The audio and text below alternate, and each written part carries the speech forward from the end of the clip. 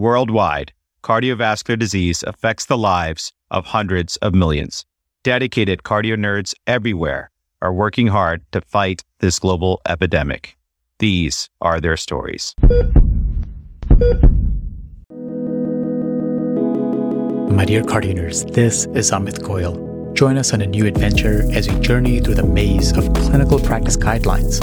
In this series, Decipher the Guidelines, we will take a deep dive into the 2021 ESC Cardiovascular Prevention Guidelines, focusing on similarities and differences from the American guidelines. This is a multidisciplinary collaboration between the cardio nerds, the ACC Prevention of Cardiovascular Disease section, the National Lipid Association, and the Preventive Cardiovascular Nurse Association, developed with the mentorship from Dr. Eugene Yang. Friends, Cardio Nerds is a fellow-founded independent educational platform. The views expressed here do not necessarily reflect the opinions or policies of our employers. Do be a nerd and spread the word on social media, and help others find us by rating and reviewing the show on your favorite podcast app. And hey, hope you're enjoying the intro music, custom mixed for Cardio Nerds by student Dr. Hirsch Elhens, aka DJ Elhens, medical student at USC and Cardio Nerds Academy intern of House Thomas. All right, it's time to get nerdy. The following question refers to Section 4.3 of the 2021 ESC Cardiovascular Prevention Guidelines. The question is asked by Dr. Mariam Berkhodarian, answered first by medicine resident Dr. Ahmed Ghanim, and then by expert faculty Dr. Kim Williams. Dr. Williams is chief of the Division of Cardiology and is professor of medicine and cardiology at Rush University Medical Center. He has served as president of ASNEC, chairman of the board of the Association of Black Cardiologists, and president of the American College of Cardiology. So let's dive into some questions. Mrs. B is a 56-year-old African-American woman with a past medical history significant for type 2 diabetes with hemoglobin A1C of 7.6 and hypercholesterolemia. Her calculated atherosclerosis cardiovascular disease risk score today is 12.5%. And her BMI is 24 kilogram per square meter. She's concerned about her high cholesterol levels despite being on a statin and feels that her diet is not healthy enough. She is interested in making dietary changes to help reduce her cardiovascular disease risk. Which of the following recommendations is appropriate? Choice A. Sodium restriction to less than 3 grams per day will be of no benefit because she is not hypertensive. Choice B. Isocaloric substitution of saturated fat with polyunsaturated fat is associated with the most reduction of coronary heart disease risk. Choice C. Dietary fiber intake is associated with GI benefits, but has no cardiovascular risk reduction benefit. Choice D. Supplementing diet with vitamins A, B, C, and E helps reduce atherosclerosis cardiovascular disease risk. So, Ahmed, what do you think? Thanks, Mariam, for that great question. Actually, here, the correct answer is B. The risk of coronary heart disease is reduced when dietary saturated fats are replaced with other foods having similar caloric values. The greatest reduction was observed when saturated fats were isocalorically replaced with polyunsaturated fats, with a 25% reduction, followed by monounsaturated fats, 15% reduction, and carbohydrates from whole grains with a 9% reduction in risk. This is a Class 1A recommendation in the ESC guidelines. However, it is a Class 2A recommendation in the 2019 ACC-AHA guidelines. It's also important to mention that increased trans fatty acid intake is associated with increased coronary heart disease risk. A regulation of the European Union Commission has set the upper limit of trans fats to 2 grams per 100 grams of fat. The ACC-AHA guidelines recommend that the intake of trans fats should be avoided and gave it a Class 3 recommendation, meaning harm. Choice A regarding sodium restriction is incorrect because dietary sodium restriction is recommended not only for control of blood pressure, but also for reduction of ASCVD risk. In a meta-analysis, salt reduction of 2.5 grams per day resulted in a 20% reduction in ASCVD events with a relative risk of 0.8. Reduction of salt intake is a Class 1 recommendation in the ESC guidelines compared to a Class 2A recommendation in the 2019 ACC-AHA guidelines. Choice C regarding dietary fiber intake is also incorrect because a 10 gram per day higher fiber intake was associated with a 16% lower risk of stroke, with a relative risk of 0.84, and a 6% lower risk of type 2 diabetes with a relative risk of 0.94. A high fiber intake may reduce postprandial glucose responses after carbohydrate-rich meals and also lower triglyceride levels. The Mediterranean diet is rich in fiber because it includes high intakes of fruits, vegetables, pulses, and whole grain products, and is actually a class 1 recommendation. Choice D regarding vitamins and supplements is also incorrect because while vitamin supplementation has been associated with a reduction in ASCVD risk in observational studies, intervention trials have failed to show any benefit. So my main takeaway from this question would be that a healthy diet is recommended as a cornerstone of CVD prevention in all individuals, independent of their underlying comorbidities.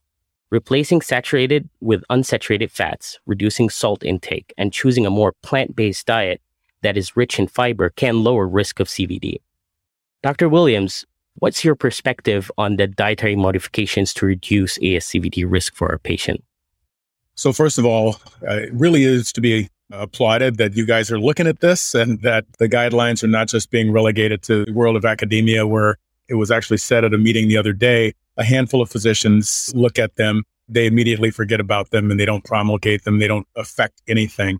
I took umbrage at that, having participated in authorship of 3 different ACC/AHA guidelines, nuclear, hypertension, and then most recently the prevention, specifically the nutrition section that you're dealing with here, the parallel one that you mentioned in ACC. And then I realized he was right. That is, we go nowhere. We need programs like yours to try to get the guidelines into people's hands so that it'll affect the lives of our physician colleagues as well as the patients for whom they serve. So with that as a background, I very much applaud.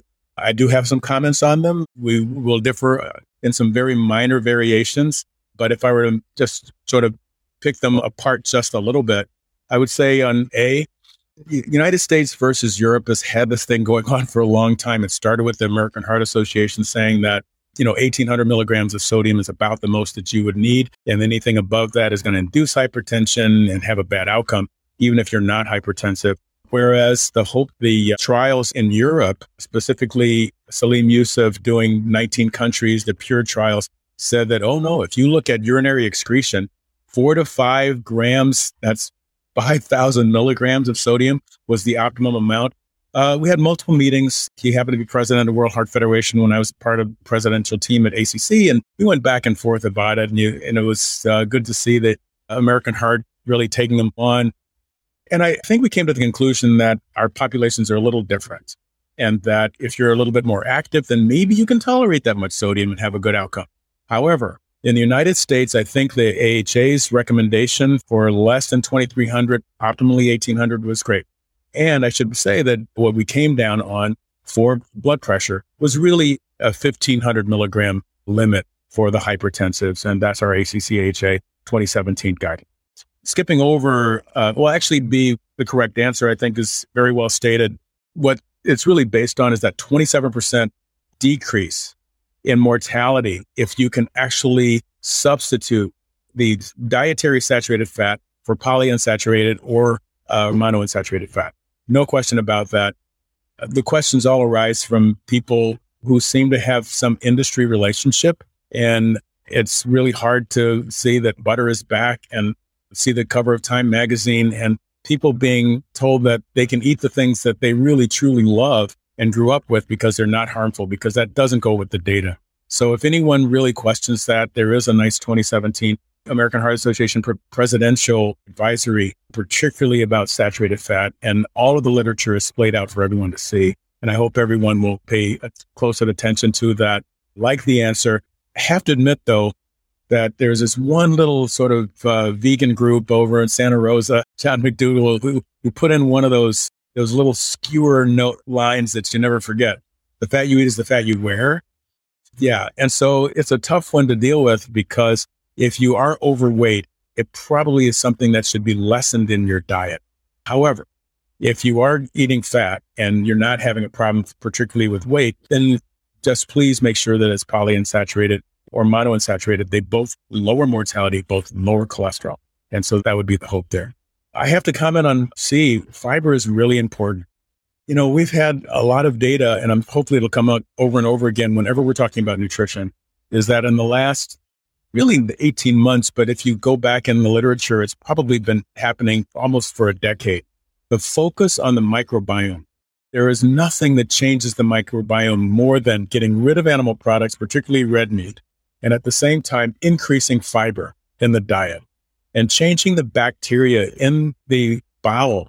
It turns out that the microbiome really determines all kinds of things. And it's almost not fair to talk about chronic kidney disease, which is promoted by red meat through the microbiome and TMAO levels, trimethylamine N oxide. Give credit to Cleveland Clinic for pointing that out. But it's also heart attacks, stroke, platelet aggregation, and heart failure death. All are related to the microbiome. And when we're talking about it, the recognition that Alzheimer's disease and Parkinson's disease and degenerative neurologic diseases are all related to the microbiome. So the fiber is doing much more than we thought. We thought just take some of your cholesterol out because it's fiber, it makes your bowels regular. No, this really has a huge effect. We should be really focusing on fiber as much as possible. Okay, lastly, the whole idea of taking those vitamin supplements, some of them actually have not done badly. B vitamins, they're water soluble. They're probably not going to hurt you. I've seen plenty of people, particularly vegans, because not everybody knows that you can get vitamin B deficient if you're on a completely plant-based diet. That's because there's only 3 ways pretty much to get a lot of vitamin B12. One is to eat dirt, which is where it comes from, the bacteria in the dirt. Another one is to eat an animal that ate dirt, and most vegans find that abhorrent. And then take a vitamin supplement, which has B12 in it. And I see people taking 1,000 milligrams a day because they're vegan, and they'll come in with massive B12 levels because you can store it to some degree, and then the rest of it's going to just make your urine very expensive. But the bottom line is that doesn't seem to be any toxicity to high B12 levels. Fine. Okay. But vitamin A, particularly males over 60, people have to remember that randomized trials show that high levels of vitamin A supplementation increase cancer risk. Okay. And so vitamin D isn't for free. That is, the more you take, the more you break. I don't know if you saw that literature from a couple of years ago. Completely counterintuitive, but that was women. It was like more than 60,000 units a month. And most patients are taking the 2,000 or greater a day, which is more than 60,000 a month. And so that increased fracture risk, everyone thinks that it can't be true, but the data was pretty clear on it. So I probably would steer clear of extra vitamin D, even though it seems to help with COVID outcomes, not as therapy, but maybe as prevention. A little bit of hints, no randomized trials. Vitamin E, we always have to reserve. And, I was just a little embarrassed about the things that we have to flip on in cardiology, which there's so many in my career, like HDL, happy cholesterol. Not true. CanHeart and Copenhagen both show the higher the HDL, the higher the mortality. We had to stop saying that. Well, on that list, there's a lot of things, the fibric acid derivatives, the niacin, things that increase HDL. But there's also this whole idea of antioxidants. And when you looked at the HOPE trial, which did the right thing, don't just accept some small observational trial. As you pointed out, you've got to have a prospective randomized trial that's done objectively. And when you do that, all of these things seem to blow up, particularly vitamin E in the HOPE trial. It definitely increased the heart failure incidence and heart failure hospitalizations. And so it's something that we would not recommend. We had to take a lot of vitamin E prescriptions back. Okay, sorry, that was a potpourri of everything you talked about, but it's a lot of history, unfortunately. Some of it's embarrassing, but, all you can do is learn and stay up with the latest evidence. That was awesome. And thank you so much, Dr. William and Ahmed. Thank you for having me.